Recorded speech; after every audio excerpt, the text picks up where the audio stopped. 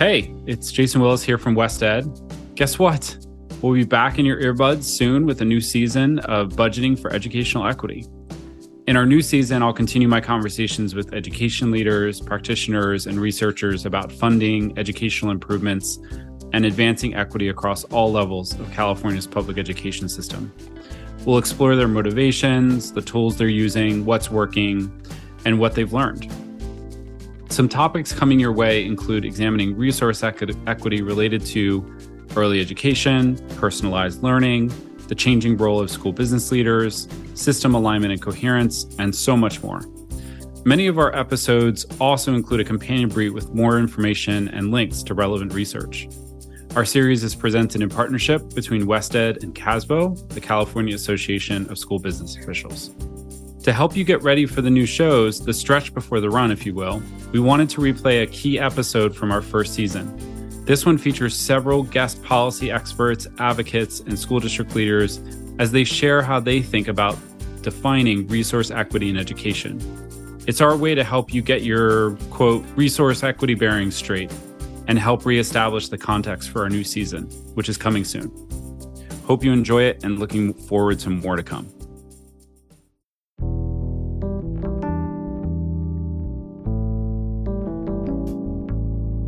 Equity refers to subgroup disparities. Well, we know that there are great disparities, that we have a lot of needs. Make sure that all of our students have everything that they need. What we call whole child equity. These are hard problems because equity is a hard issue.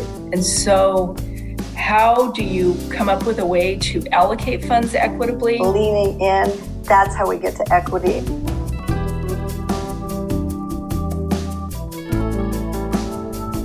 You've probably heard a lot about educational equity. Maybe you live or work in a community where the public schools help many students achieve great things, and that should be celebrated.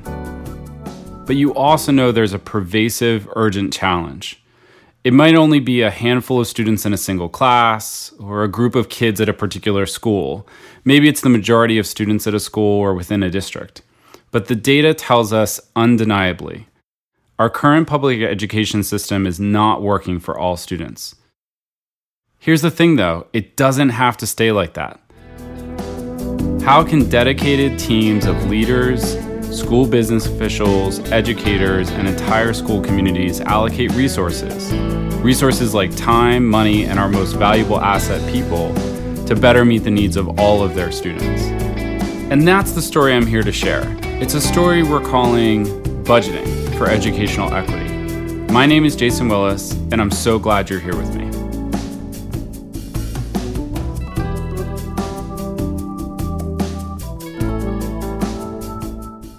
Well, when it comes to equity, it's not always easy to locate yourself on the map. Equity is multidimensional, many concepts connect in and out with it, and things can get confusing, especially the more you keep pressing your way forward into the noisy, bustling, sometimes uncomfortable intersection where equity meets educational resources. So I thought the ideal place to start would be to ask several really smart, thoughtful people how they think about and define equity in education, just to give us our bearings.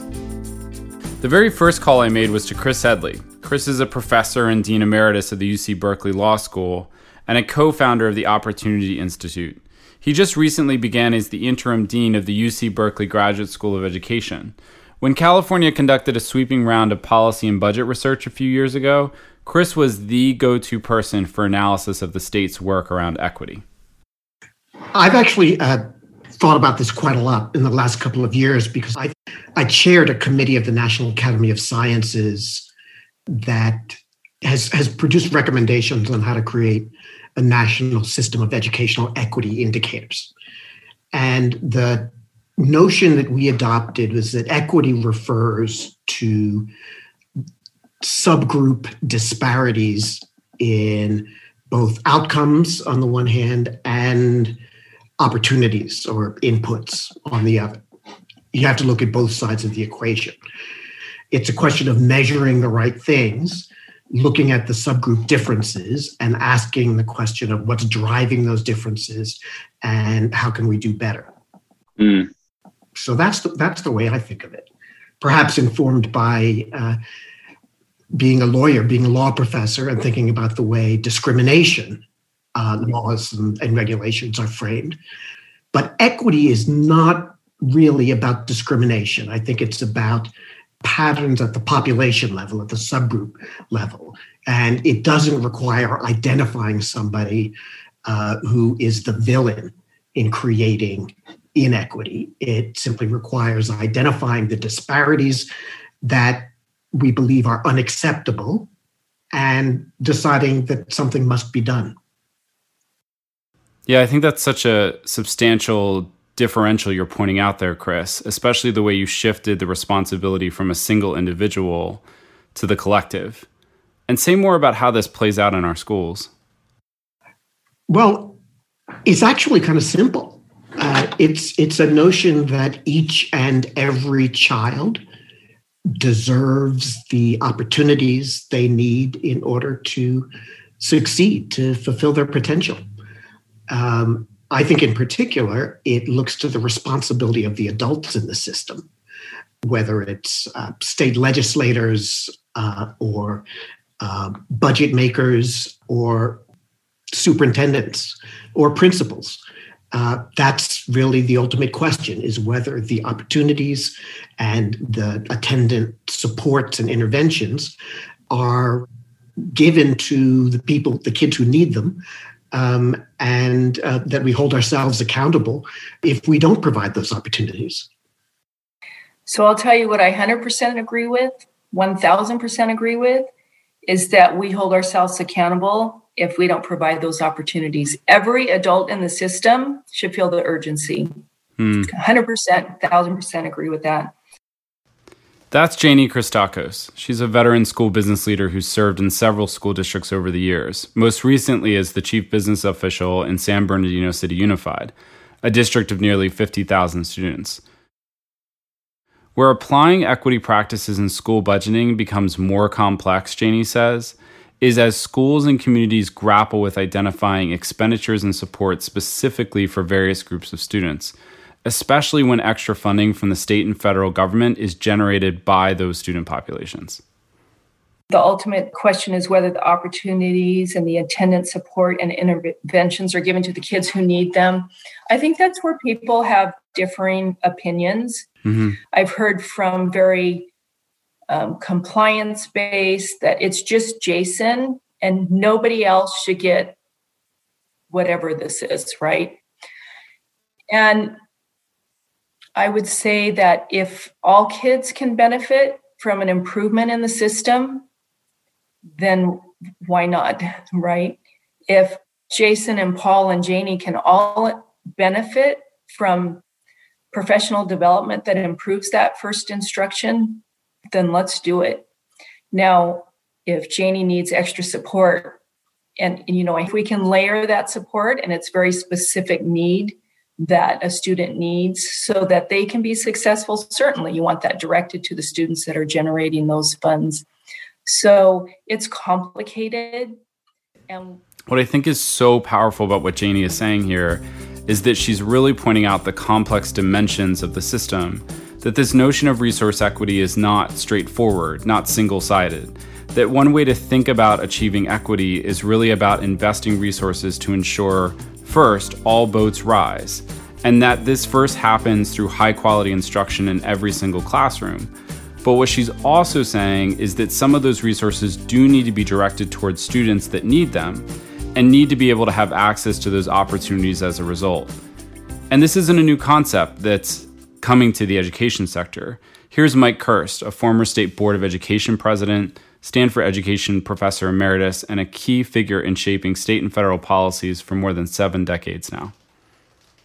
When we originally did standards in the 80s and 90s, we talked about curricular standards and assessment standards. And then we had a term, which you've heard, called opportunity to learn. And that really measured whether the teachers were teaching what was intended in the high standards in the classroom, whether there were the materials to teach it, whether there were trained teachers, whether the coverage was there, whether they were teaching problem solving and not just memorization. So I think that the equity to me really is like everything else. It happens in classrooms through instruction. But that to me is really what it's all about.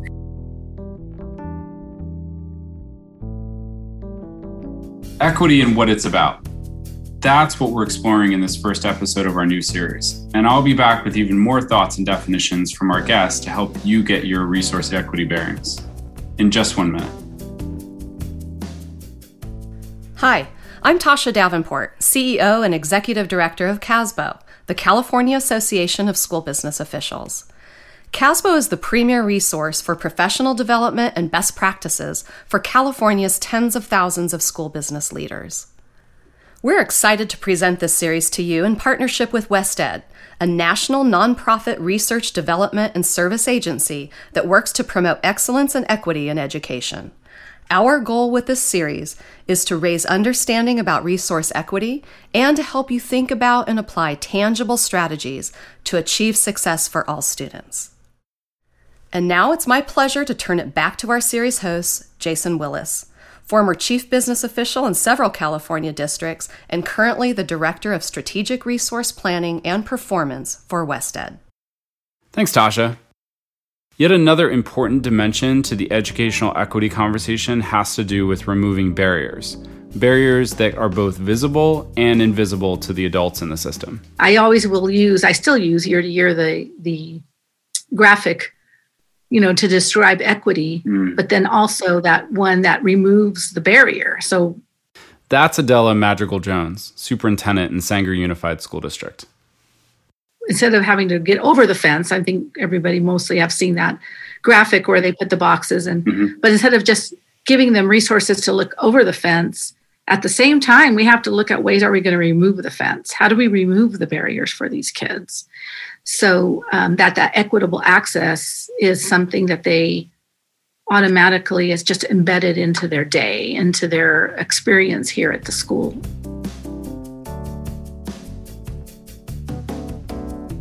As Chris Edley described, educational equity is about looking at where disparities exist among groups of students, including, critically, racial gaps. These disparities in education have traditionally been measured by state assessments in English language arts and math. But, says Marguerite Williams, we also need to look through a wider lens. I think sometimes we feel that educators think that equity is only about race.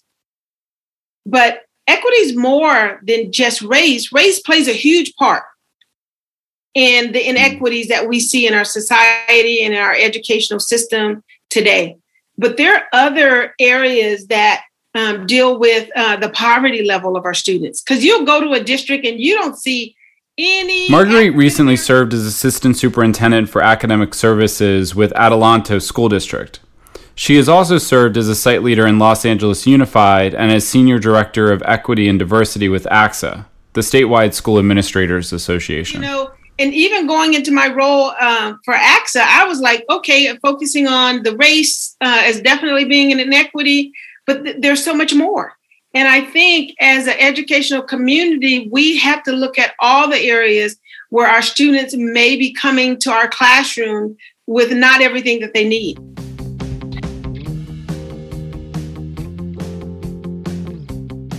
Looking at all of a student's needs, both inside and outside of the classroom, is, as Marguerite emphasizes, another key dimension to resource equity.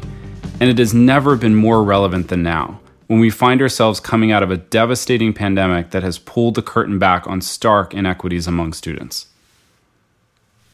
Those of us in the education equity field understood there were inequities, but the rest of the country came to see, because there were reports and stories of who had access to broadband, who had to be at the parking lot of a Starbucks in order to do their schoolwork. So those images of who got to work at home, who had to risk their lives, what students in high school suddenly weren't showing up because they had to take a job because their father had been fired. I mean, yeah, the images are right now. That's Maria Echaveste. She serves as the president and CEO for the Opportunity Institute. She's also an attorney and formerly served in many pivotal public service positions, including as White House Deputy Chief of Staff. Maria joined the conversation when I reached out to Chris Edley.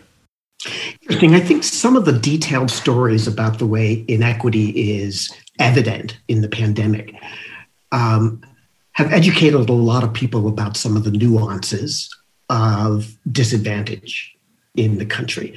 And that's all to the good. But for many of us, this is old news. And how many news stories, how many think tank reports do we have to keep repeating the fact that the have-nots are hurt the most? And the pattern of have-nots seems all but immutable in our American system. That's the tragedy. We don't see nearly as many news stories or think tank reports about what to do about it, what changes will get at the root causes of inequity. And that, of course, also brings us back to the budgeting question. Are you spending resources on the right things that will make a difference in narrowing these disparities and breaking the vicious cycles that we see caused by poverty, by structural racism, by local property tax funding, all of the things that we know contribute to these patterns of misfortune?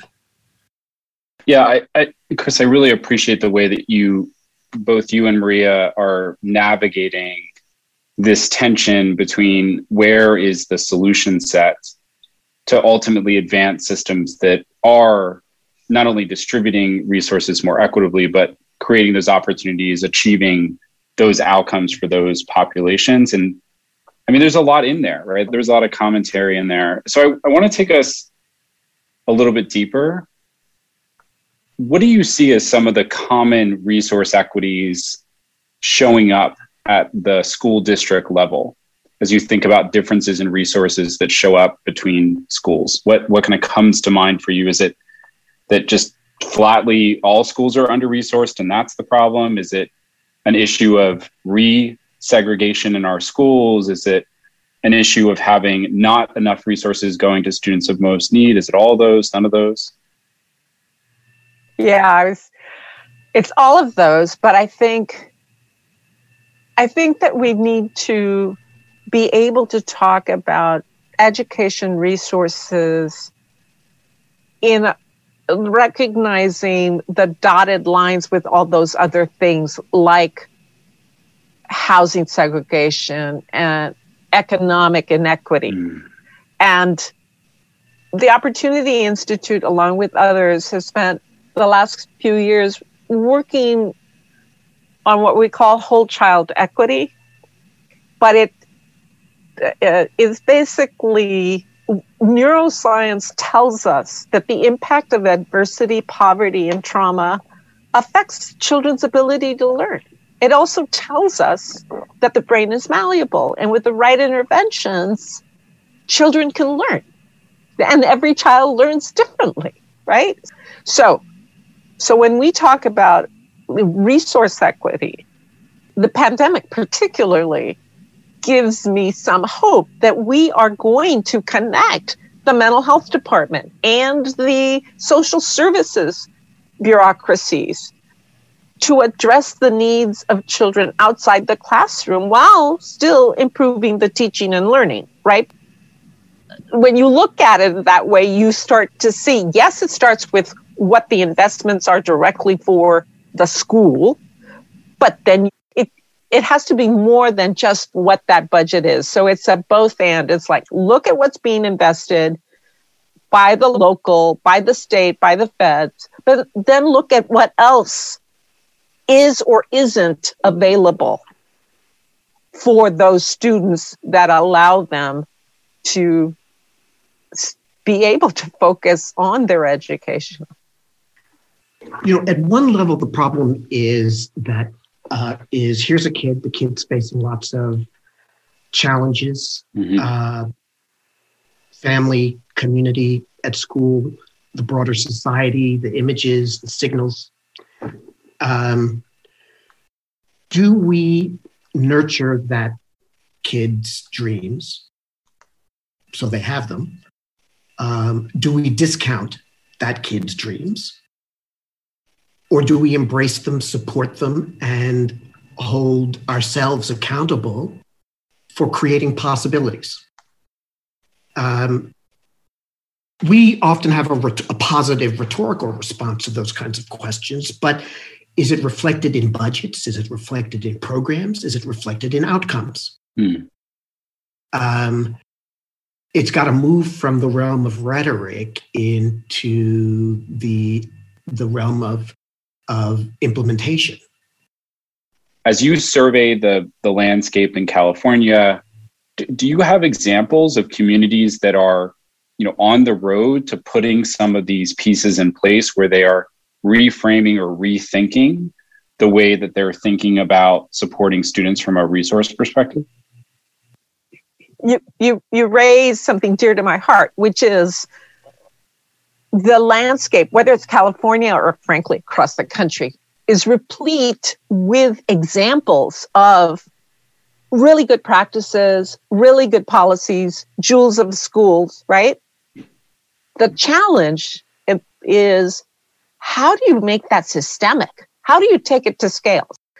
So there's an urgency, you can hear it in my voice right now, to take those examples to try to point to that and say, this is what we should be doing here, especially right now when there's money coming from the states, from the feds. Here's how you could spend your money differently and have a greater impact.